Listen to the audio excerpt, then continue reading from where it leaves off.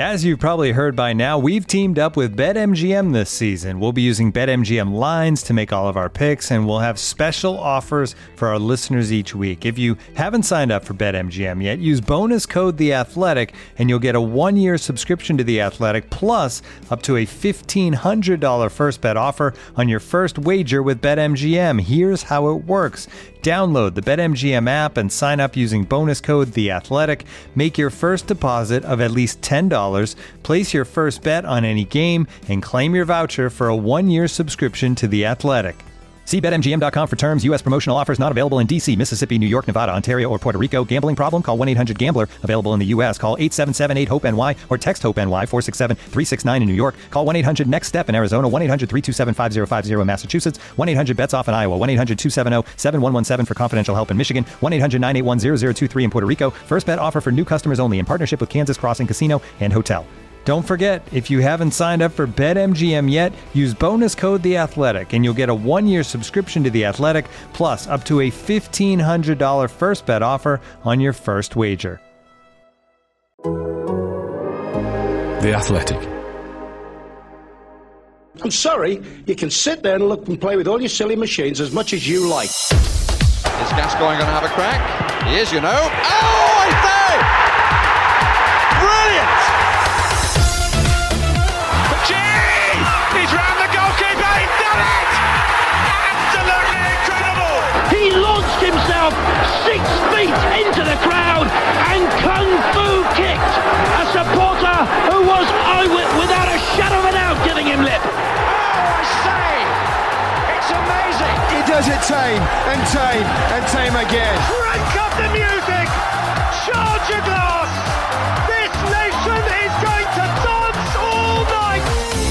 Rolling back the years, cheese slices, the corridor of uncertainty, James Ward-Prowse territory, pockets, areas, acute angles, no man's land, postage stamps, oceans of room, acres of space, and half a yard. Brought to your ears by The Athletic, this is Football Clichés. Right now, you can subscribe to The Athletic for a special price of $3.99 a month for 6 months. That's 40% off the full price of a subscription. You'll enjoy great analysis and in-depth features from the very best football writers around, as well as ad-free versions of all of our podcasts. So go to theathletic.com/clichespod to take advantage of this special 40% discount. That's theathletic.com/clichespod. Hello everyone and welcome to episode 65 of the Football Clichés podcast. I'm Adam Hurrey and with me to navigate our way around the modern football pitch. First of all, Charlie Eccleshare, how are you? I'm good. How are you, Adam? Very well.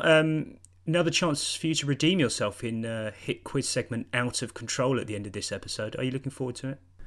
I'm excited. I'm nervous. I think it's interesting that I only seem to do this. I don't get to do it against like your Dominic Diamonds, who said that throughout the 90s he was just having far too much fun to remember this sort of trivia. You do tend to put me up against nerds. Oh no, we'll never do this for star guests. This is for the shit munchers, definitely, absolutely. Which I guess is good. I'm only testing myself against the best. Well, I'm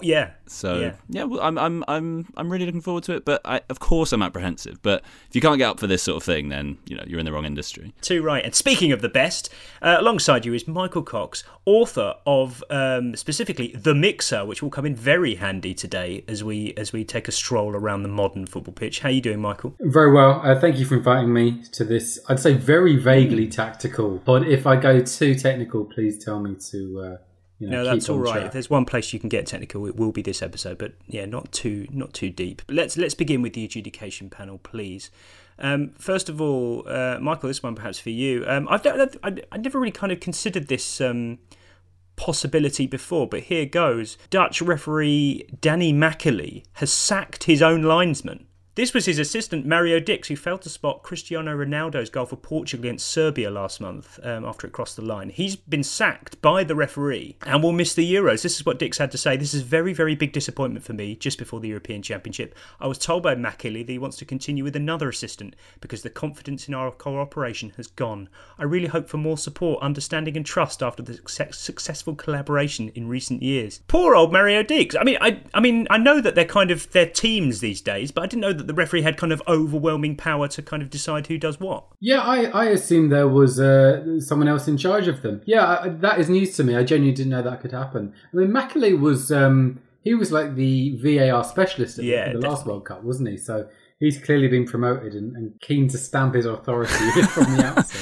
I mean, there's bound to be fascinating politics between all these teams. I'd really recommend the film Les Arbitres, which is a French film from the year 2008. It sounds kind of dry about the team of officials at Euro 2008. It's genuinely really, really good and quite sad in lots of parts, seeing the kind of ups and downs of being a much scrutinised linesman. But I'm sure at that point you couldn't just be firing your linesman. That seems really harsh. By all accounts, it was on the cards because Macaulay had relegated Dix from first assistant, which I didn't know was a thing, to second assistant. It's kind of just edging him out. Yeah. Think, oh, Mario, you're in trouble here. But yeah, it's just ruined his summer. Does the first assistant get a choice of flags? Because I preferred the one with quarters rather than the pure yellow. Battenberg and what's the other one? It's just pure yellow, isn't it, the other one? Yeah, I'd be the Battenberg guy, 100%. But I wonder if that's some mismanagement. I mean, if he's already been demoted, it feels a bit like, Mourinho gets criticised for throwing his players under the bus and then they don't react well. If you're demoting him to second assistant, has the referee got a bit of blood on his hands in this whole sorry incident? But it feels particularly harsh. But again, I didn't realise this kind of politics exists. But yeah, Danny Macaulay, brave stuff ahead of the Euros. And apologies to Mario Dix. Hope you find yourself a new referee soon. It's a bit like a breakup. It's terrible. On to lighter moments. Or is it? I mean, this is serious stuff, Charlie. Tuesday night was a tremendous night for Northern Irish football. They completed a 4-1 aggregate win over Ukraine to reach Euro 2022, their first major women's tournament. But the whole thing, and this whole joyous evening, was rather overshadowed by this tweet from their official account after half an hour. It went as follows. Yellow card emoji. Cheese slice for Bosanska for a late challenge on Bex Holloway. A cheese slice, Charlie. I don't think I like this. I don't think I like this at all. What? A cheese slice. Have you ever heard that before? I have. I was sent it in a tweet recently, and the footage appeared to be from an Australian A-League game from a couple of years ago, which, I mean, Australian commentary is perhaps where you're more likely to see this absurd phenomenon.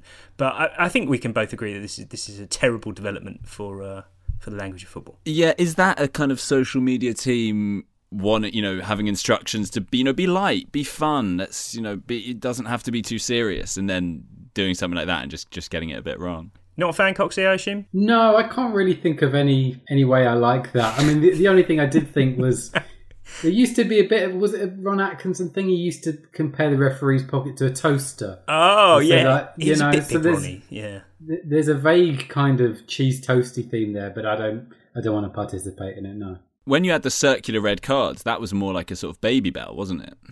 Yeah. Or is it a tomato? And you're making a referee burger. Just depends how much they really want to push the cheese element.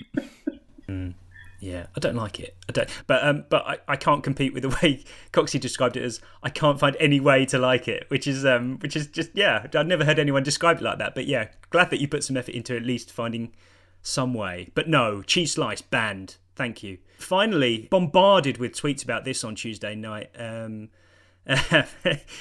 During PSG versus Bayern, BT Sports' Paul Dempsey really, really fell in love with this phrase. First of all, he described David Alaba as rolling back the years at the age of 28, Charlie.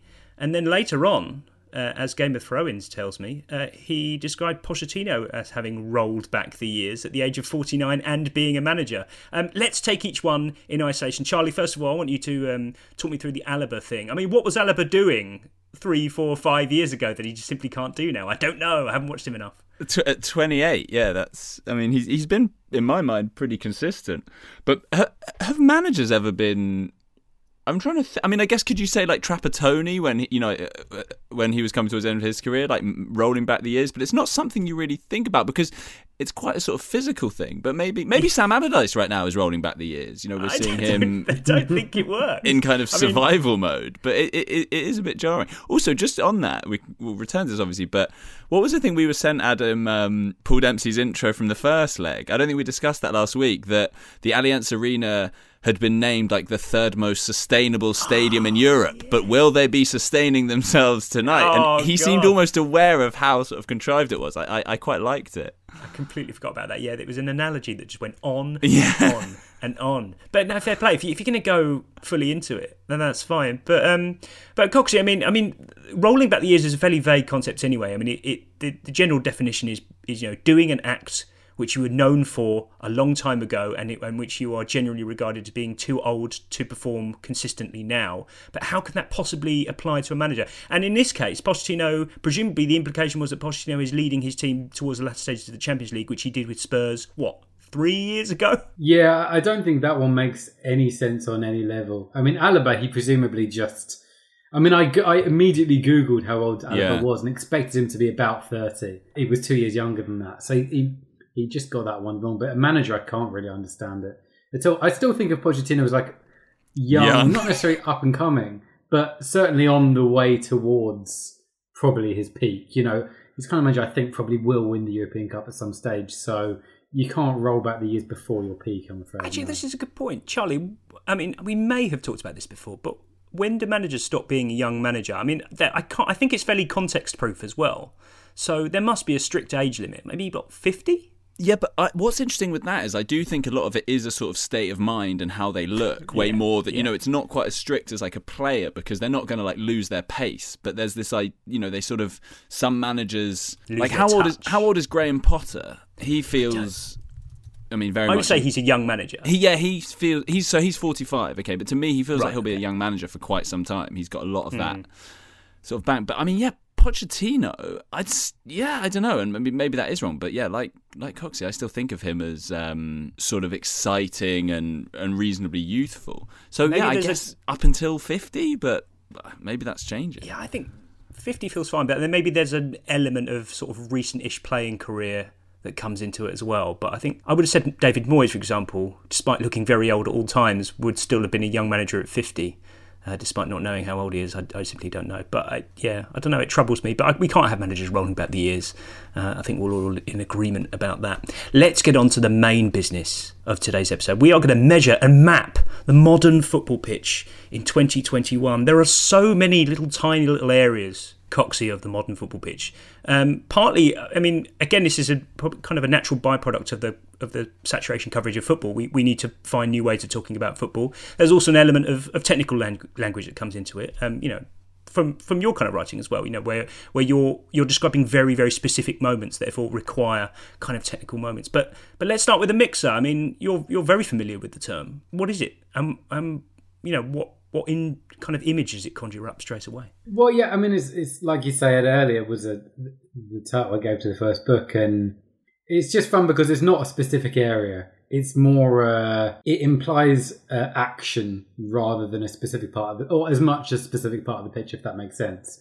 But it's basically just lobbing the ball into the goal mouth, isn't it, and hoping for the best. I guess it's vaguely the same as POMO, which is obviously a much more specific, outdated word. But broadly, that kind of thing. I just think of bodies in there. I don't think you can't put the ball into the mixer if you're never putting the ball into space, are you? No, you're putting the ball definitely into traffic, and hoping for a lucky bounce, I would say. All right, because POMO was a speculative thing. You're never sort of creating. It's not XG like. You're not creating a high quality chance. You're just getting it into an area where things could potentially happen.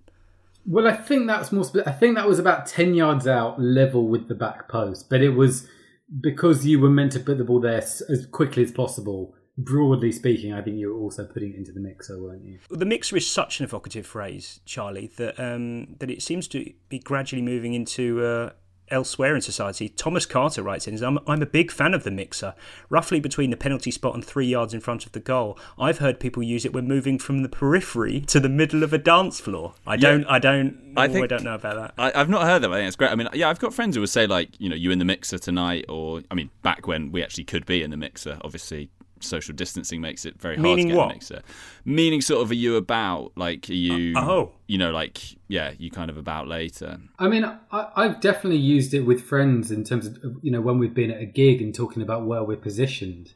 Because there is very obvious, I mean, the mosh pit is essentially the mixer. Yes, I suppose it is, yeah. And like, I've often thought, because I rarely, well, obviously not over last year, but I've rarely found myself in the mixer at a gig recently. And I've noticed that it's kind of similar to like, when you get to this sort of age and you lose your pace, you have to drop back into deeper positions, which is exactly what I've been doing at gigs. Perfect. So yeah, I really like the mixer in that particular phrase. Just can see you sort of with a snidey shirt tug in the mosh pit. That'd be quite good. But yeah, this is a good start, good exploration of the mixer. It's more sophisticated and more versatile than I expected. So this is good, but not perhaps the corridor of uncertainty, Charlie, which is kind of very much among the kind of classics of football cliches, perhaps the modern classics. I know we stole it from cricket, but that's as much as I want to talk about cricket. But the corridor of uncertainty is a great, again, it's a very evocative thing because it plays on the general theme of supporters being terrified of something about to happen. So it's more about the defence than it is about the attack, isn't it? Yeah, and this may be, forgive me for being very Premier League football didn't exist before 92 centric, but I do remember, in my mind, I remember this term evolving and kind of entering into use. I don't remember it always being there. And I actually think it is a really good way of describing that area of the pitch. And you imagine, those low crosses. And because there was, that thing that you put it in that corridor and it might be an own goal, but whatever it is, it's just a kind of nightmare to defend. But do you guys remember that? Like, was it? I think was it like right. Early 2000s? I feel like it sort of started to be used. I think you're right. Perhaps it went through the same sort of evolution as that free kick technique that's kind of ascribed to Drogba and Ronaldo, where it got into that phase where commentators kind of felt the need to explain what they were talking about, but didn't have a name for it. And so I get vague memories of Andy Gray saying that area between the goalkeeper and just saying, do I come, do I stay, that sort of thing. And perhaps it needed a name, but I don't quite remember maybe in the 90s it being a thing. But Coxie, it works perfectly. Yeah, it does. I mean, I completely agree with what Charlie said. I remember the first few times I heard it thinking, that's a cricket phrase. It works in cricket. Does it work here? And actually it does. It's the same concept. Yeah. The defenders are almost scared to prod at the ball, because it's going to be an own goal. They're not sure whether the keeper's coming. So, yeah, I really like it. I think it's a nice phrase. And it's just it just sounds nice. I mean, it sounds like something from, I don't know, Hogwarts or something, doesn't it? I think it's great, the corridor of uncertainty. The Marauders map shows us in the corridor of uncertainty. Someone pointed out that it's perhaps the only kind of space-related phrase in football that relates to somewhere that could be indoors. I suppose you could have roof of the net, but that's an outdoor thing. I can't think of it. You could have the wall, I suppose, but that's not a place. I didn't research it thoroughly enough, so I have to agree. Moving slightly further out, Charlie, you may remember we talked about the D recently and how we could perhaps rename it Greater Golmouth, which I'm sticking to. I feel like Greater Golmouth is a really, really nice way of doing it. Ben Wilson writes in and says, a bit tangential. I've been a football fan my entire life and have always been too embarrassed to admit that I have no idea what the D is for. Also, the D is a rubbish name. Charlie, it's a funny kind of little gap in people's knowledge. Like, people obviously they know what the D looks like and they've watched football for years and years, but some of them just don't know what it's for. And I kind of forgive them for that because you just look at it and go, okay, maybe I don't get it. Yeah, I mean, I always thought for a while. I remember someone once saying to me that you couldn't take a free kick inside the D, and I sort of believed them. I was like, oh right, yeah, that makes sense. And then I just saw loads of free kicks from taken in there, and it turned out that wasn't the case. But I think some people just think it's like decorative, like it's just there to look nice. Like I don't know, it's kind of like evolutionary hangover from an old rule, and they just forgot to get rid of it. I also recall, like, as a popular urban myth at school, people thought that was part of the penalty area. So I experienced what Charlie did. I mean, when you think about it, the only real consequence of the D is that it makes it more likely that a penalty taker is going to score a penalty from a rebound from their own penalty, which we can all agree is probably the worst type of goal in football. It just really, if you miss a penalty, it's so unfair, you shouldn't get a second opportunity. And just because that means they get the 2, 4, 6 yard head start, is it maybe on players who have to be outside that? Yeah, I'd get rid of it. What I also think, Coxie, with that's so annoying is that when you look at it, it won't go down as a pen. It will go down as just a normal goal, and it feels so unfair that they're getting. It actually looks better, despite the fact that it is, like, as you say, the worst kind of goal you can score. I feel maybe it should be kind of like officially denominated as like a penalty rebound or something like that. I mean, like, I feel like hockey would do it. Hockey would say, no, it wasn't a proper goal. It was a penalty rebound. And maybe football should start kind of. I don't know. I think you're right. It is a lower class of goal. Especially in the obsession with non-penalty goals that we see in an XG world. It feels crazy that you'd get that would sort of count. It really annoys me when players actually go wild celebrating penalty rebound. I really think if you celebrate, you've got to have a look of, phew, got away with that one on your face. You can't go mad and run to the fans and that. You just can't. No, it's a very, very fair point. Ben Wilson continues, and I also think this is a very fair point. He says, I wonder why, when football pitches were designed, they chose to add a D for penalties, so that, players have to remain 10 yards from the ball in a 360-degree situation, but not for corners. You'd think corners would be more useful as they happen more frequently. This might be the most boring tweet I've ever sent. But no, Coxie, this is fine. I mean, people care about players being 10 yards from a corner taker, and all we've got is those tiny little lines, which really pissed off Kevin De Bruyne actually earlier this season, I remember. And we should have a big D around the corner. It's fine. That would look good. Yeah, it does make sense. The little, what do you call them? Little notches. They're rubbish.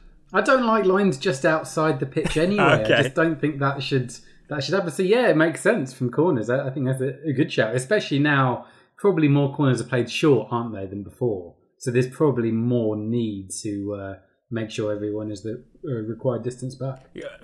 Charlie, imagine the scenes in like the last 2 minutes of a tense Champions League tie when all the players have to stand on the edge of that 10 minutes, sort of 10-yard D. While a team wastes time, that would infuriate so many people. That force field. Is the pitch, just thinking about it, is the pitch the least tampered with area since the start of football? I mean, it does feel kind of sacrosanct, all of it, if you were to start in a modern context, definitely. I mean, we had sort of a very odd-shaped penalty area back in the early 20th century, but I'm pretty sure it hasn't changed since, I don't know, the first World Cup. I think you're right. I mean, if you see very old photos of football, there often is a weirdly small centre circle, isn't there? Right. Almost like a 2-yard centre circle, which I don't really understand. We don't need the centre. I don't think we need that. If there was one thing I would happily remove from football pitch, I don't think we need the centre circle. I don't think. I broadly agree. I wouldn't argue with that at all. Wouldn't be a game's gone for you. No, definitely. No. Well, potentially. I mean, quite literally. For someone, it would be removing an aspect of the game. I mean, but you can go for. I mean, the 6-yard box is not particularly relevant when you think about it. I mean, if they change it so you could take goal kicks on the edge of your own penalty box, that would be fine. Would that matter? I mean, I think at junior football would probably be quite useful, wouldn't it? Because most goalkeepers wouldn't bother either. I mean, they'd just be like, I'm not walking all the way over there to take a goal kick. This reminds me of a far more important point.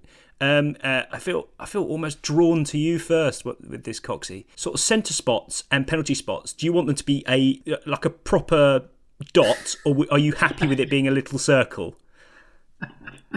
This is important.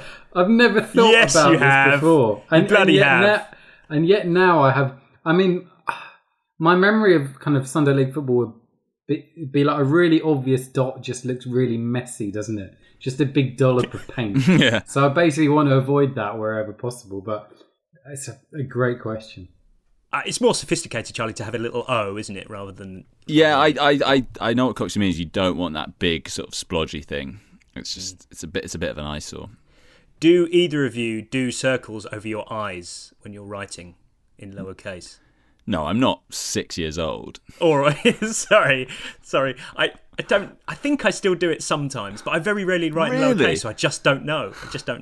Yeah, I can't remember. I'd probably be saving it for like a birthday card. Yes, or something. You know. That's more hearts, isn't it? Yeah. Of all the tangents to go down, I'm really glad we went down this one. This is the podcast for it. You know it is.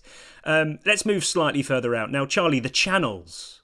The channels are, I mean, less evocative. It's more of a technical term, but I still think when you talk about the channels, you're talking about progressive football and things possibly happening for exciting players. Dennis Hussey says, I am unsure where exactly the channels begin and end. Perhaps some additional lines could be painted on the pitch to mark them out. Let's stop repainting the pitch. Let's stop that. But a very good question. Where do channels start? Well, is it a final 30 thing?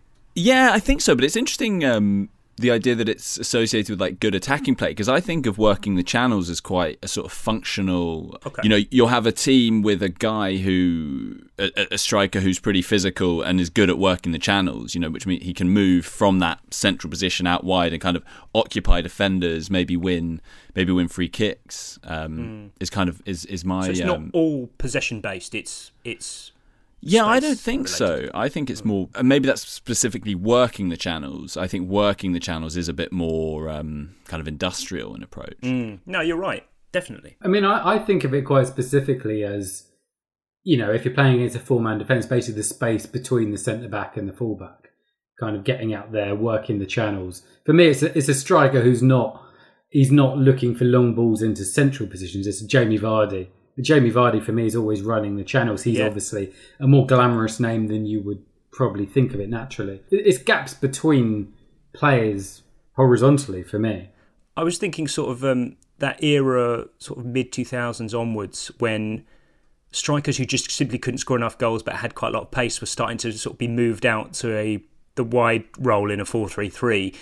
Gabby Agbonlahor being a very good example. So he's not going to score enough goals, but he will run the channels for you. And I feel like that was a lease of life, Charlie, for a whole set of players. The channels became a thing. Oh, this is actually, you know, this is where I ply my trade. Yeah. You know, I'm not going to score you 30 a season, but by God, I will do you a job in the channels. But also, and I know we'll come on to it, but Coxie, just talking about the sort of space in between the centre-back and full-back, where does kind of half spaces fit into that? And do you, like, I don't mind half spaces. I think half spaces is one of those phrases that you kind of know what it means. But I reckon Stan Collymore would not tolerate half space. It triggers a lot of people. Kind of like, what's a half space? It's a space or it's not a space kind of thing. But I think I can kind of imagine a half space. Well, that is very technical. That's a real like German coaching school thing, where they want the pitch in 5 vertical bands. So you've got the 2 wings, which is outside the penalty box.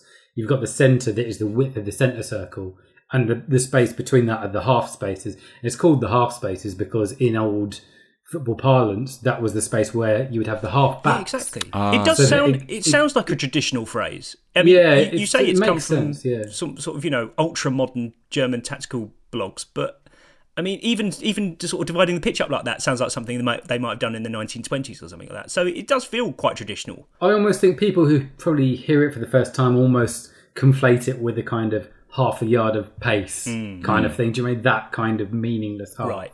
Whereas actually there is a reason for it. I've been reluctant to use it in articles. I tend to just go for channels. Yeah. Because I just think people have less objection to that, and it broadly means the same thing. Okay. But yeah, I think we've got it right here. So Charlie, channels are more industrious perhaps than half spaces, which are a little bit more maybe technical. Is it fair to say, Coxie, that half spaces is more about possession, like where you get the ball rather than when you're sort of placing yourself?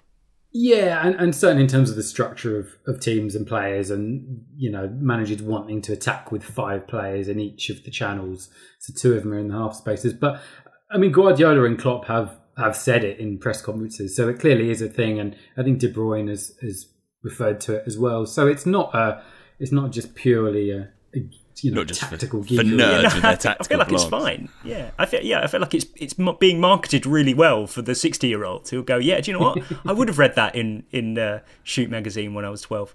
Can I just ask as well? I raised this with Adam a couple of weeks ago, Coxie, but I know as a Souness acolyte like yourself, you mentioned the half yard of space. He talked about yard of aggression. Have you ever heard that before? And what do you make of that? It's like measuring aggression in yard. They just need an extra yard of aggression. No, that just doesn't. It doesn't. You're mixing. I was like saying a pint of rice or something like that. It just absolutely doesn't work. Sorry. You can have a pint of rice. That's fine. I wouldn't use it. I mean, it'd be a really weird thing to use in an ingredient list, but it'd be a pint of rice. Jamie Oliver's pint. Still whacking a pint of rice. But yeah, love this. Maybe this is far less technical, but I am still fascinated by the kind of the unravelling of it over time, Charlie, and that's kind of territory in free kick situations. I feel like James Ward-Prowse is now the sovereign ruler of that territory. I mean, I'm being very Anglo-centric here. There may be other European claimants to this territory, but James Ward-Prowse very much. Yeah. Because it isn't about his free kick record. It's not about his technique. It's not about his prowess. It's not about Prowse's prowess. It's about it's about the anticipatory thing. When Southampton get a free kick, it then builds up. I went to try and make a montage of it, and really annoyingly, I couldn't find enough examples of commentators saying, which ruined it slightly, but still, it's very much an anticipatory thing, isn't it? I noticed that in the recent England games, I think it was said, possibly in the was the first one, the San Marino one. Yeah, and you're right as well. You were talking about it before, weren't we? That like there aren't that many. I mean, there was obviously Beckham territory. Would there have been like Roberto Carlos territory? I mean, I know that was, everyone will tell you that was a fallacy and he barely ever scored a free kick, but he was certainly... Don't get Coxie started a Roberto Carlos. Yeah, exactly. But certainly in the minds of, you know, like most youngsters who saw that Le Tournois one, you know, if it was in, I don't know, 40 odd yards, like, yeah, this is Carlos territory. I mean, it's interesting you mentioned that, because the thing I like about James Ward-Prowse territory is he scores a very specific type of free kick from a very specific place on the pitch. I don't like it when they say Cristiano Ronaldo territory, because Ronaldo will shoot from almost anywhere. He'll shoot from the wing. Yeah. He'll shoot from 40 yards. The territory is... It's a waste. There's no Ronaldo territory. He thinks of the whole opposition half as his territory. Whereas Ward-Prowse territory, that is very specific. Yeah, no, I completely agree. I think you should use it sparingly and only when it's deserved. And not necessarily just... Not because they're good at free kicks, but because they take it from a very specific place. I completely agree. Of course, that territory is where players pull rank. Charlie, I love pulling rank at set pieces. Because, again, I mean, as with many things we talk about in this podcast, it's one of those weird preoccupations of commentators and co-commentators who feel like they have to say it when they see it unfolding. And when they see other players walking away, they will update us. Well, actually, he's walking out, he won't be involved in this one, and so-and-so's taking charge. Maybe it ties into this like obsession we have with captaincy and leadership, you know, and often... I think now for people who are obsessed with that, there aren't enough tangible examples of that. But that can be that example that we really want to see of like, what does a captain do? Well, yeah, they've pulled rank here and they're going to take this free kick. And as you said before, that gives the chance to talk about the knuckleball technique that we see so many players using. Yeah. I mean, I always find it strange when you get snippets of players' instructions and you realise how specifically they are structured on the pitch. I always find it odd that the manager hasn't just said, you know what, you're going to take the free kick today. Because it's quite a fundamental part of the game to just... I mean, I remember, this was probably when they're 5-0 up or something, but I remember Bayern Munich players doing rock, paper, scissors, yeah, to decide who was taking the free kick. Wait. What are we calling it? I remember rock, talking paper, about scissors. this a while ago, because I was like, there's a UK and English thing going on here. Scissors, paper, stone is what I used to call it. But rock, paper, scissors is the official... They actually have tournaments for it. I think I would go rock, paper, scissors. Yeah. That's all. I've always gone rock, paper, scissors. Producer Dave says that is correct. So neither of you... So you both don't put little circles over your eyes and you call it rock, paper, scissors. What kind of life have you been living? Weird. Did that actually happen, Coxie? They played rock, paper, scissors? Yeah. It was... I think it involved one of Ribery and Robben. Okay. Someone else. But that's all right. It's for penalties. Penalties is where it's very odd. But under Guardiola, they had that terrible run with penalties, didn't they? Where they kept missing penalties, certainly in his first season. So I don't know if that was at the same time, but that doesn't necessarily speak to a winning strategy. But yeah, you're right. I mean, it does always seem really surprising on free kicks and penalties. Like, have they not accounted for the possibility they might get a free kick 25 yards out? I don't mind the manager deciding. I don't mind pulling rank. I don't mind a discussion about who it suits according to the angle and the distance. But I'm not having pure luck involved. I find that bizarre. This is one of many situations where you see players kind of conferring, often, with their mouths behind their hands, Charlie. And whilst I can probably imagine what they're discussing, I want to know what they're saying to each other when there's a free kick sort of quite far out, still shootable, but quite far out, and there's a right footer and there's a left footer, and they're talking. And what do you think they're saying? And what I really hope they're saying is, I've got to get this up and down, or something. Something a co-commentator would say. I really hope they're just saying that crap. Yeah, it may be a bit too close for me to get up and down. I think this favours my left foot. This might favour a left footer. We must have covered in the Games Gone episode. We must have covered that talking over the covering mouths. Must have. I mean, that is another thing that gets people really wound up. Yeah, I would love to know how technical they get, or if it is just the exact same debates that we're having at home as we watch. Again, it might just be mind games for the opposition. We're overthinking this, but actually we're really not. Let's get even vaguer now. Coxie, commentators and co-commentators love talking about areas, those areas, and my brain says this in Don Goodman's voice, but it's those kinds of areas. What are we talking about here? Because there seems to be the kind of this implication that some damage can be done in these places, but I want to know where they are. Yeah, I mean, they're completely undefined. The fact that it's those rather than that almost hints at the fact that there's no specific way. It's a little bit, we might come on to it, but it's a bit like pockets of space. It's never he needs to get into that pocket. It's just those pockets of space, which I guess, it varies according to the situation of the game. But I agree, it's a funny little phrase. It doesn't really mean anything. Sometimes it's kind of, you'll talk about those areas that defenders don't want to go to. He, as a striker, he's very good. He takes you into those areas you don't want to go to as a defender. And again, I guess maybe that's into those half spaces, into the channels, but it's not really said. Producer Dave suggested this, and this is very, very subtle, but I think there's some meaning behind it. He says, we need an examination of why it's that near post area and not the near post area. And I think it's because when you use words like that and those, you're sort of very subtly implying that there are things that happen here which some people may or may not want to happen, but I'm not going to explain them to you. So that near post area where bad things happen, goalkeepers can see goals that they'll be really disappointed with, and strikers will nip in ahead of their markers. So it's quite loaded, Charlie. Yeah, and also I think by using that or those, it suggests it's something we've spoken about before, and there's a sort of tacit understanding. Were you not listening? It's that near post area. Yeah. Obviously, then the extension of that is the capitalised that goal or whatever, which I hate that. I really hate that. I actually do hate that. Yeah. I hate it more in print than I do in speech. I'm kind of okay with it when someone's saying everybody remembers that goal at the Camp Nou. But the best as well is when you'll get it on social media accounts, and it will be things that just are so many miles away from qualifying for that. It'll be like that night under the lights, or that Steve Lomas header, and you're like, is that a that moment? Yeah, completely agree. Completely on board with that. Stop thatting, everyone. But that does not include that man, which is sacred and absolutely fine.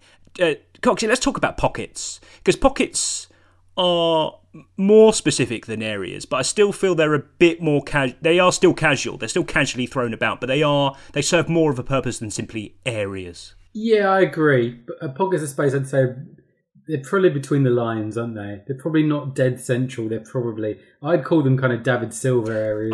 I'm glad you said that. That's who I had in my head as well. So not number 10-y kind of players.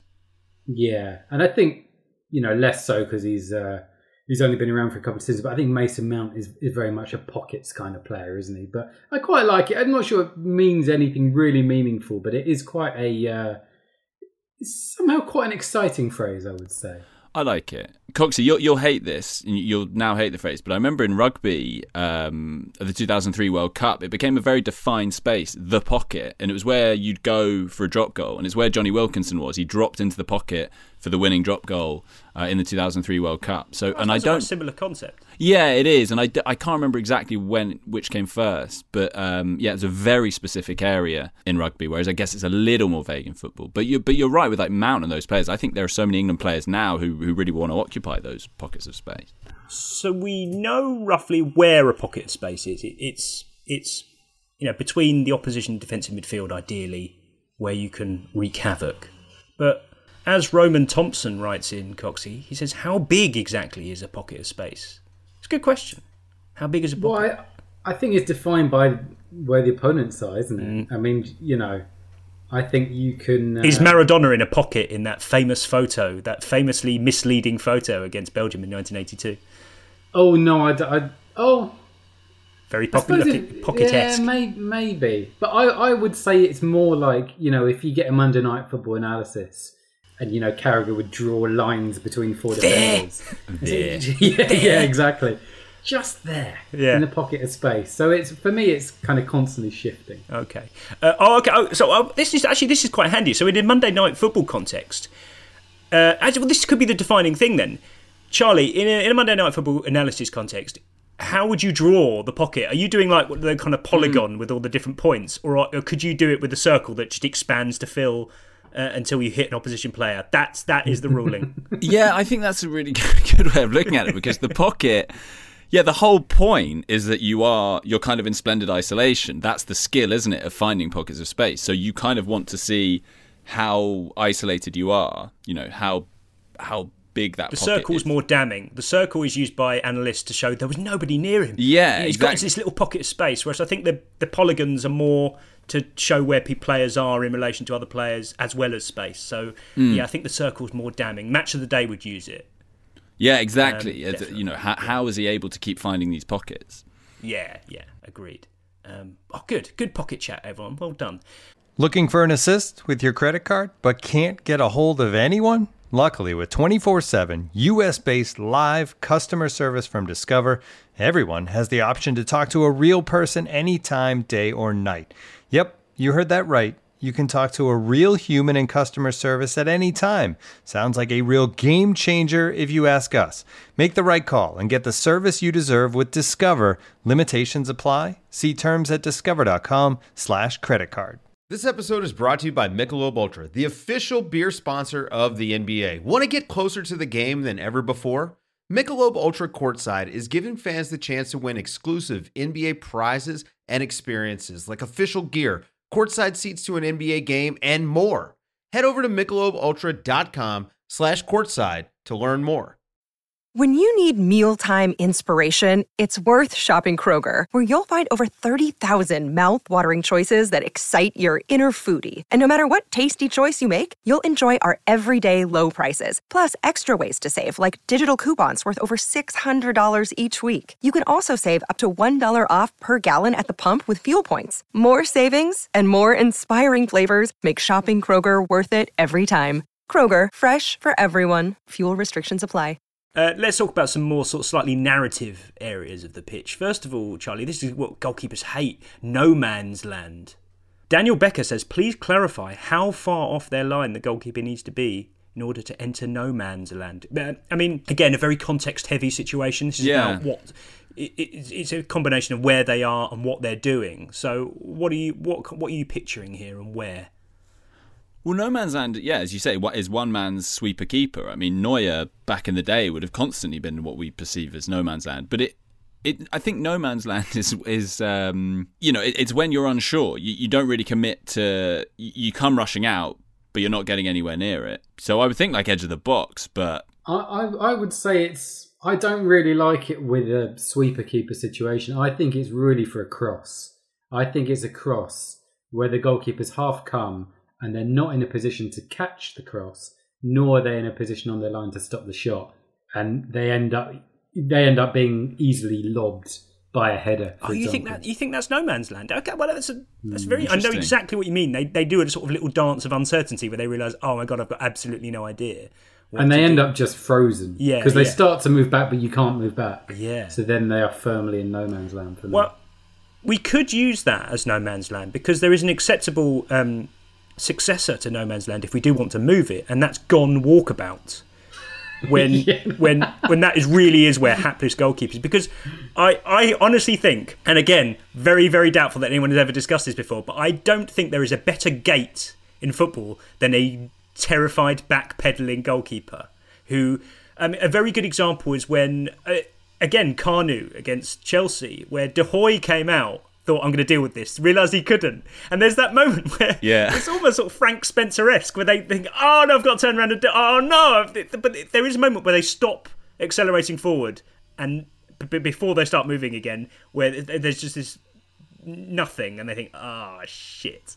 That's so true, actually, because that is one of the great things in sport is when suddenly like elite athletes just look so all at sea, and that's that backpedaling. You're suddenly like this just looks so amateurish. It's pretty much any time a goalkeeper has to run at full speed, because goalkeepers should, by definition, really their job should never require them to do it. Another so when great they do one. Have to run really quickly, they look fucking ridiculous. Like, what are you doing? A brilliant one of that is when a keeper will come out of his box and head it away for a throw-in, and then an opposition player will try and take a quick throw, and he's just like trying to get back to his goal line as quickly as he can. Yeah, there's that famous Dean Saunders one for Sheffield United. Yeah. And where he threw it against the goalkeeper, Paul Musselwhite. And again, it's that brilliant sort of sitcom-level slapstick situation where he goes, oh shit! Yeah, so good. So good. Yeah, panicking goalkeepers, Coxie. The best type of biomechanics as far as I'm concerned. Yeah, I think gone walkabout is, for me, that is when a goalkeeper's almost, I don't think he should be walking. It shouldn't be a sprint for me. It should be like Higuita in, being robbed by Roger Miller. And can I just say, you slip this in without even really stopping to consider it, but I love the cliche all at sea. Oh, yeah. I mean, you just said the defence, well, it's just a brilliant, I don't know where it comes from, but I absolutely love that. It's fantastic. So that's for an entire defence, isn't it? Similarly, at 6s and 7s. But yeah, that's for you have to be an entire defence, so at least you're not alone in the sea on your own. But yeah, gone walkabout, I'm pretty sure a goalkeeper has come out to deal with something and done it badly. Sort of, maybe that bouncing ball where they don't know whether to kick it or head it and the defender's coming towards them. It's not simply Neuer sort of occupying that space. So it isn't. So yeah, gone walkabout is more context specific, I think. But this is good. I'm kind of happy to reconsider No Man's Land, but also it's very much where goalkeepers find themselves when they're lobbed and there's nothing they can do about it at all. So let's not be too hasty with this. It's interesting as well, just with another, like I remember learning being taught tennis, that the area between the baseline and the service line is no man's land. That's where you really, really don't want to be. So it's quite a specific area. Like, you're not there to volley, and you're also not on the baseline to hit ground strokes. That is perfect, isn't it? That is a perfect no man's land. Yeah, it really is. Yeah, I think football has to be based around that, doesn't it? You're neither doing that or you're doing that. But tennis, that is a really great shout. But this is really good. I'm learning now that it isn't a static thing. Like, areas of the pitch are very dependent on what's happening at the time and not simply prescribed before the game or in theory. This is really great. Charlie, moving on. This, I feel, is a very real preoccupation for co-commentators. They hate this. And this is when players are going nowhere when they're fouled. Yeah, when they're fouled, right. Yeah. Yeah, so, I mean, he's going absolutely nowhere. Yeah, he's gone absolutely nowhere. Yeah. Silly foul. I mean, that is one, to be fair, as a fan, I do find that infuriating when a player's going nowhere. They're sort of moving away from goal by the corner flag, and someone will just sort of like bump into them. Okay, bone of contention already. So you think it's by the corner flag? Because to me, that's not going nowhere. That's a position of potential opportunity. But they're sort of moving away from goal, so that's why they're going nowhere. And it's like they're sort of just happy to be, they're not doing anything. They're no threat, and then you just sort of go too close to them. He feels the contact, goes down, and then you're suddenly defending a set piece against a Sam Allardyce team or something. Going nowhere to me, Coxie, is a player sort of running back towards their own goal in the opposition half, sort of trying to restart an attack, and then he's fouled. That to me is the ultimate going nowhere, because it is in the most benign part of the pitch in that particular moment. Yeah, possibly. I mean, I'd say it's less about location, more just about direction, isn't it? It's going towards your own goal or the touchline or the corner flag. Yeah, but it's somewhere there's, it's, if you're going nowhere, it's the kind of thing where Sunday League players shout, no foul, no foul, no foul. That's, for me, pretty much the same thing. I'm a huge shouter of no foul. Yeah. My record of fouls not being committed after I've shouted no foul must be up in the 90s. No one listens to me more, including this podcast, than when I shout no fouls, no fouls. I'm going to do it tonight if I decide to see what happens. I'd actually know you're only supposed to do it as a goalie. What am I talking about? You can't. I'll be talking to myself. Nonsense. Doesn't work. Moving on. The wide areas, Charlie. Now, the wide areas is possibly the vaguest way we can describe it. You can have the wing, you can have the flank, which, as Maracas Flute writes in, it says, I don't think it's hugely outdated, but flanks feels pleasantly Victorian, given it has battle connotations, attacking down both flanks. Are you a flank fan? I know what Maracas Flute means there. I do quite like that sort of antiquated appeal, but I don't think I would use it. They're attacking down the flanks. I can't really imagine. I feel like that's a bit jarring. I think I would just say down the wings or flanks is very second mention, isn't it? Yeah. I don't think I'd go straight in with that. Let's just change this to the Second Mention podcast. I don't care about international football. That would be amazing. I just want to talk about Second Mentions until I die. That's all I care about. Brilliant, brilliant, brilliant. Yeah, flanks. Second Mention all the way. Coxie, Phil Battersby says, a player can be hugging the touchline and yet it's not possible to hug any area of the pitch. Agreed? Yeah, he's spot on. Can't think of anything else you could hug. You could be a goal hanger, of course, but you can't. Oh, good. Yeah, not a good. Goal hugger. Lineker would have been a goal hugger. Yeah. Yeah. So, yeah, you can be a goal hanger and you can hug the touchline, but I feel like you can't directly interact with any other part of the pitch. You could cover every blade of grass. Yeah, I not as intimately as you do the touchline, anyway. Chalk on boots. This is very old-fashioned, Coxie. It's not. I mean, inverted wingers are kind of killing the chalk on boots phenomenon. Yeah, I quite like. It's probably one of those things. The first time I heard it, I thought that's good. Yeah, I remember the first time I heard it, and the same. I was like, I quite like that. Maybe it was. I mean, because it came at the same time of, in my mind anyway, the sort of dying breed of wingers who would chalk their boots. So maybe it came. The reverence of it came as a response to the inverted wingers, because back in the day, all wingers would have chalked their boots again. And also, they would have always worn black boots as well, which I would say makes the imagery more romantic. Yeah, chalking like an orange pair of boots is less evocative. So I'm just trying to download a PDF from the FA's website entitled Guidance Notes on Line Marking of Football. And the tantalising Google preview tells me what the actual paint is made of. So we can talk about whether we can update this. But it's not going to let me open it, which is hugely infuriating. Damn you, the Football Association. But I can see the word emulsion, so he might have emulsion on his boots, which is the only way we can perhaps update it. But yeah, or her boots. Maybe that is a little bit antiquated. In tennis, the chalk got replaced by titanium pigment at Wimbledon. Oh. And so there was this whole thing about, like, McEnroe could no longer say chalk flew up. It would be titanium pigment flew up. Yeah, it doesn't evoke enough for me to keep it in the language, and it's not a technical term, so it doesn't really have a home anymore. Chalk on boots. I'm about to blow your minds. Well, probably not, because you've actually read it in the running order already, but Charlie, the phrase postage stamp, which we are so familiar with in this country as being the top corner, or as some people call it, top bins.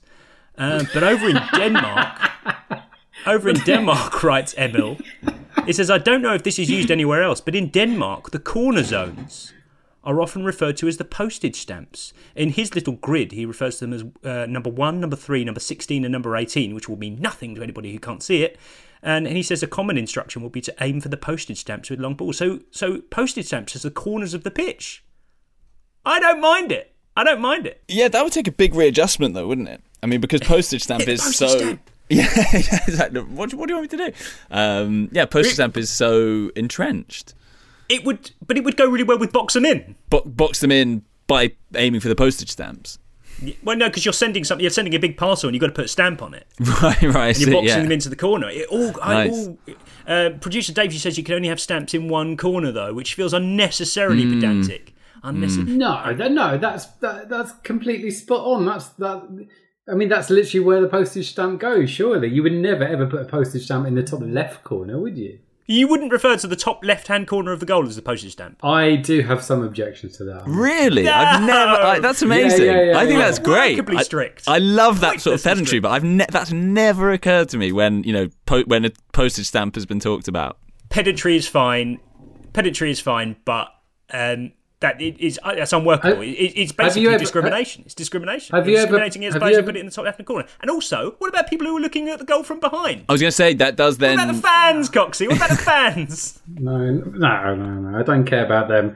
No, I mean, have you ever put a postage stamp top left on an envelope? I second guess every single time I put a stamp on it, because I post things so infrequently I cannot remember, and I think to myself, is this the place? Do I have to put it straight? What happens if I don't put it in the right place? I'm exactly the same. Will I get put in prison? Because again, I will send them so infrequently that I intermittently will Google what side do you put those, and just hope that no one's monitoring this and realising what a complete moron I am. But like Adam says, because if I got it wrong, the consequences would be catastrophic. There's no blue ticks as well when you post something. You just wouldn't know it would go into this ether. Completely.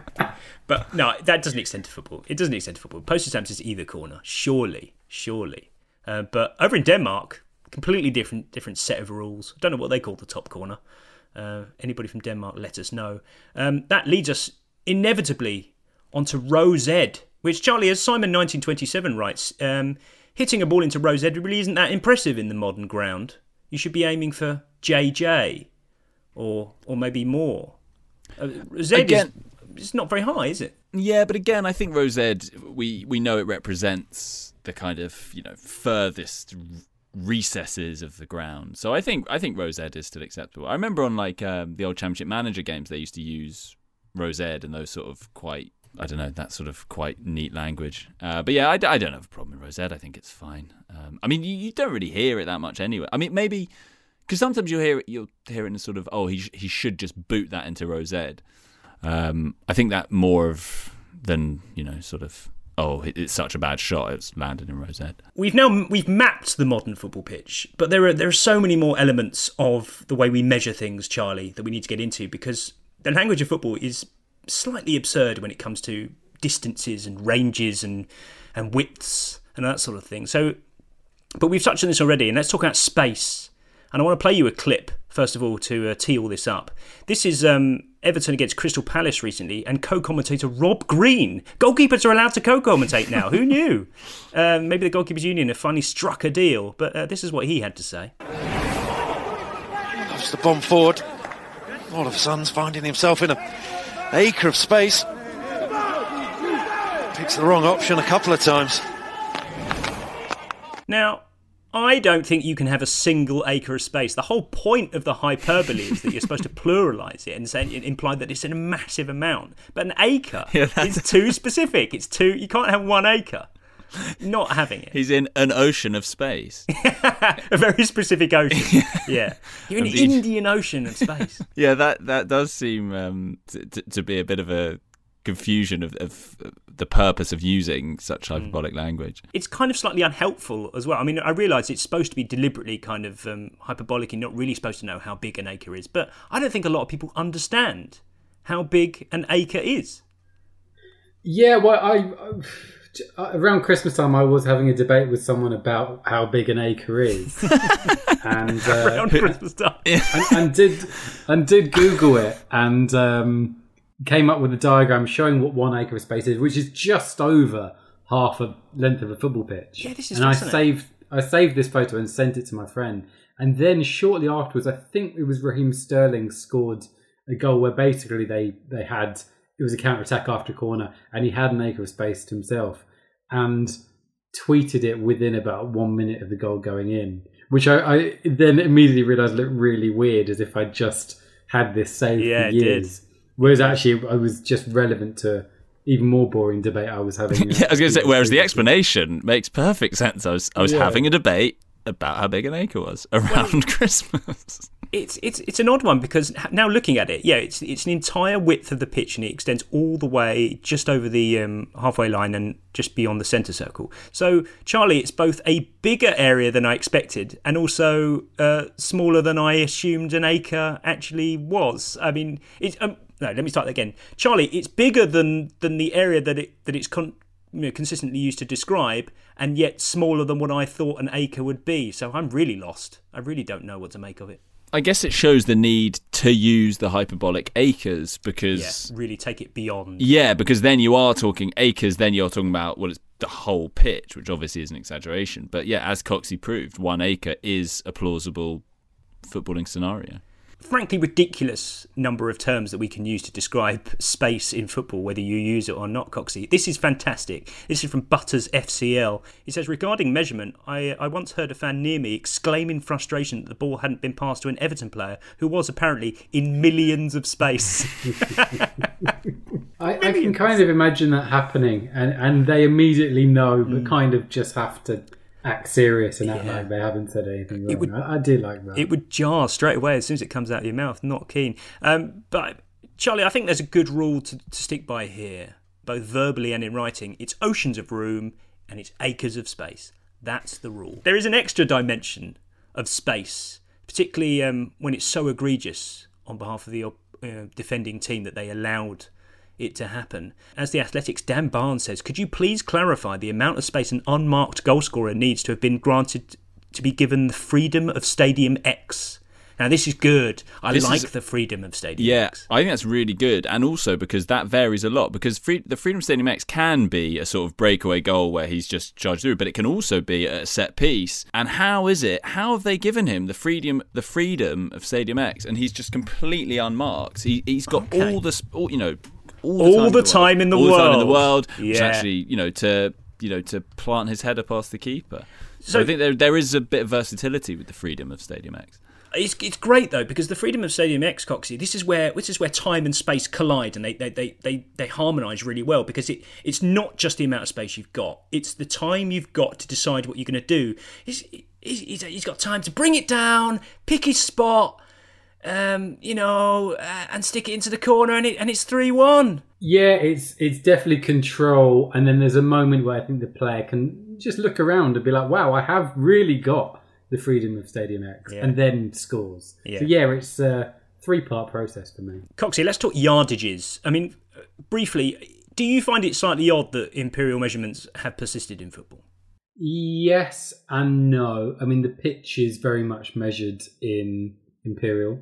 The goal is measured in imperial. Certainly in English. I mean, I think in Germany, the penalty is called an Elfmeter, isn't it? 11 metres. So yeah, we are committed to that. And I kind of like, I mean, if someone says he scored from 25 metres... No, I know, I wouldn't like it. I definitely wouldn't. Yeah. I wouldn't be able to picture it, and I wouldn't, I mean, the difference is presumably quite negligible, but I completely agree. It's a tradition we'd find very hard to shake off. Tom Free the Stones, Charlie, says half a yard is the standard unit of measurement for a space that certain players always have the ability to find that others can't. Pace, you could have half a yard of pace, and also close offsides that aren't actually that close at all. So half a yard is incredibly versatile little bit of space. It can be used in so many different circumstances. It really is the glue of vague footballing terms. Yeah, and often really good strikers will only need half a yard. Yeah. I think of Aguero. At this level. Yeah, someone like Aguero, he just needs that half yard, and that's, you're done. Edward Drummond, Coxie, says he really likes the use of the word fully in very specific circumstances to do with yardages. He's hit that from fully 30 yards. But I also think you could add, he's run fully 50 yards to get involved. The distance that a player runs, and to be fair, there is no range. It is always 50 yards, no matter how far they've run. He's run 50 yards to get involved there. No need. Love fully. Fully really rams home just how far and how spectacularly far something was. Yeah, I particularly like it for goals, and I think I've used it when I've almost paused to think about how far it was out. He hit it from fully 30 yards. All of 35 yards. Every single one of them. There's also, I mean, in terms of distance, this is slightly off piece, but I remember about 3 years ago, a Luton player scored, I think, from his own half. And there was this big thing on social media that he'd scored from a different postcode. like literally a different postcode, which I'm not sure is how postcodes work. But you two don't know how to put a stamp on an envelope or anything related to post. Yeah, maybe in Denmark they would use it. I don't know. I know you're on the same page as me about this, Coxie, but whenever you need guidance for how far a shot out is, using the lines of the grass to measure it. Thank you, groundsmen everywhere, because there is basically a standard measurement, and that's 6 yards square. 3 in the area, and then you're just counting. You're counting them outside the area, but generally it makes you quite underwhelmed by how far goals are out. Sometimes you think, that was quite far out, and then when it's sort of 23, and then you get the D involved, and so I think, it was only 22 yards or 24 yards. Yeah. I thought it was more, and you're quite underwhelmed because you want to write it and you want to be really specific, but but the whole thing is just ruined. Do you think anything under 25 yards is not really an acceptable way to describe? Yes. The goal in yards. That's the starting point, 25? I think that's a fair shout, because everything else is either edge of the box or just inside the box, and then you're into a different realm entirely. That's a very good point. Describing goals, certainly in any context really, describing them as sort of a 22-yard drive is basically pointless, isn't it? Or actually, you know what? You would say he's scored from a yard out, like a Dirk Kuyt or something. If it's so close in, I think you might comment on the its proximity to the goal. That's fine, absolutely. Other rather outdated units of measurement, I quite enjoyed this. Jonathan Turner says that shot was travelling at a rate of knots. He says this is the Andy Townsend scale of how fast a shot is going. although presumably not across the sea. Rate of knots, that seems very outdated. Yeah, and it's also, I mean, whenever you hear it, it's always very fast. Obviously, a rate of knots is very fast. And then when I was actually once driving a boat, I wondered how fast it was. And 1 mile an hour is 0.87 knots. Right. So it's roughly near enough 1 for 1. This is a yard meter situation, isn't it? So it is like it's just travelling at a rate of miles per hour. So really, 10 knots is roughly 10 miles an hour. It's quite underwhelming. I don't know what I expected. I don't know. If it's just a rate of knots, I always assumed was going to be really fast. All boats travelling anywhere going really fast, but it's not the case. But then is it the case, Coxie, that it feels like you're going quicker? Like, did you feel, if you were like 20 knots on a boat, that would feel quicker than 20 miles an hour in, say, a car? I'm not sure it would, to be honest, just because you've got, I don't know, I was on quite a wide river, but we're probably going off on Great stuff. Coxie, I really like this one. Simon Richardson writes and says, is on toast a measurement? No. No, I mean, definitely not. No, but I'm glad he asked. No. Glad he asked. No. I mean, Charlie, you have settings on your toaster. So presumably a defender can be more or less on toast. Yeah, I like on toast though as well. Yeah. I also like because, you'd say someone in a political setting maybe like he's toast. Being grilled. Yeah, so I like that crossover. And a player having a fullback on toast is just, it's great to watch as well, isn't it? It's definitely one of the finer in-game scenarios when it's abundantly clear that a fullback is being had on toast. It's directly proportional to the how torrid their time is, presumably. Torridness and toast, very much the same setting on the dial, definitely. And yeah, it's only really, I think mainly fullbacks, but it's defenders really who have torrid times, isn't it? I mean, or would you say a striker's having a torrid time? Striker can't have a torrid time. Yeah, that feels weird. Because you're having it done to you, you're not yeah. doing it, if you see what I mean. I mean, not even experiencing it. You can't be going through a torrid time. You have to be the object of the torrid time. Yeah, completely agree. So I mean, to the point where you get sort of hauled off because you're having such a mare. That's peak torrid. I think couple of minor notes to take care of. During the England-Albania game recently, ITV commentator Sam Matterface, Charlie, and it got to the 90th minute, and he rather breezily said that there was a quartet of minutes being added on. Don't like it. A trio of minutes coming up. Yeah, that I reckon that's even worse. A trio of minutes. A quintet. Yeah, I've never heard that. What circumstances should you use quartet in football? I think it's for players who have done something bad in like La Manga or something. Right, yeah. Or maybe players who have withdrawn from a squad. I think you can say midfield quartet. Oh, okay. Yeah, I agree with that. Yeah. But I wouldn't have defensive quartet, weirdly. That's a back four. It's not a defensive quartet. I don't know why, but it's true. This is really important. This is really important stuff. You should have a midfield quartet, but you definitely can't have a defensive quartet. You can have an attacking trio, Charlie. Definitely. Yeah. Could you quartet as well? I mean, obviously, second mention that we've talked about earlier in the podcast. Great, quartet would be great. I think would the Leicester, was it 4 players? I can't even remember who had this party, and so you might talk about. Was it a quintet? That's a shame, because otherwise I think you could. Do you include the host? I suppose you should. I guess you'd have to. Yeah. The quartet of guests. I was in my own house. It doesn't count. So quartet plus Ayoze Perez. You shouldn't go above quartet though in any context. I think that's fair to say. No, that's showing just off. Nonsense. Yeah, it's definitely showing off. Talking of showing off, this is where you have to show off your true knowledge, the purest knowledge there is, the purest football knowledge.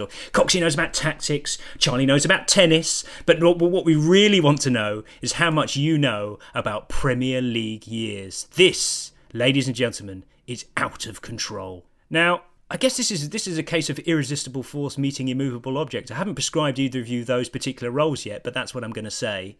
Charlie, you bleed Premier League years. I mean, it courses through your veins, but you're up against a man who's written about the history of the Premier League, essentially. I know. And I'm really looking forward to this. This is 48 seconds long, this clip. Here are the rules.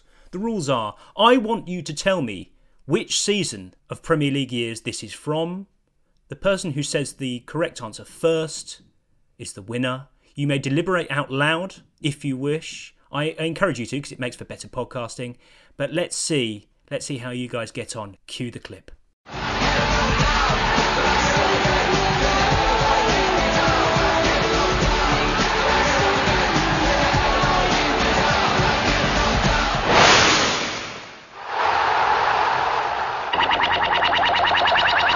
September's world news marked the death of Mother Teresa of 9798. 9798. Celebrated a life dedicated to religion and the world's needy. Sky Sports brought live coverage from Valderrama of Europe's a bit of golf. There's always golf. Ryder Cup Always victory. golf. Love golf on Most Premier League. prestigious team event. Absolutely stood it. And here was the final Rovers, clue. who are flying right now. 3 points here, they go top. Their manager on the back of a terrific start, picking up Roy the Hodgson. Manager of the Month award. Yeah, I thought all of that would have thrown you. I thought the Blackburn bit at the end would have thrown you. Maybe you would have gone for 94-95, something like that. But no, I have hair's breadth. I mean, we may need to check the recording, but I think you got it by half the year. Half the season, just ahead of Coxey there. But yeah, 97-98 is correct. I almost went just from hearing Chumbawamba. I was that confident, but I was like that. I would be mad at myself if I went on just that, because sometimes they were out of sync. It wasn't always the music wasn't always roughly aligned. It was number one in August 1997. Yeah. So they've got it right. So going into September is absolutely fine for its usage. Yeah, definitely. But I did fear, Coxey, that Chumbawamba was so of its year that you might get it straight away. I mean, if we were guessing a year rather than a season, I agree. I think I would have buzzed in with 97 straight away, but you had to choose between the two. There was also a bit of, you heard the death of, you thought you knew what was coming, and then you related the two events. So there was a lot going on in a short period of time, but fair play to Where were you when Mother Teresa died? Where were you? The summaries of the news are so few and far between. There's not many at all. People think it happens every month in every episode. It bloody doesn't, I'm telling you. No. And people who think that they do a little sort of kind of segue between the news and the football, it's happened like twice ever. Well, it's funny, Adam, you say that, because someone sent me recently, or posted on a group, one of those ones, and I obviously didn't have the heart to be like, well, actually, Adam has researched this, and the segues you're laughing at was it Tony Blair accepting the role of Prime Minister and then saying, well, the Reds may have won the election, but the Blues won the FA Cup final? And it's one of the most sort of really kind of opaque examples, but it really doesn't happen very often. So I'm really having to dig deep. But that's all by the by, because Charlie, you have rescued your reputation. Yeah, 1v1 now, isn't it? Yeah. After that Nick Miller upset, which I'm still so gutted about. Yeah, it's incredible. Thanks for playing, Coxey. Thanks for being here. Pleasure. Thank you. Well, I think we've covered it. We have quite literally covered every blade of grass today, which I'm really happy about. There's so much has come out of this chat that I would never have considered before, and nobody will ever have heard before. So I think for all of that, we should be highly grateful, and we'll see you all next week. The Athletic.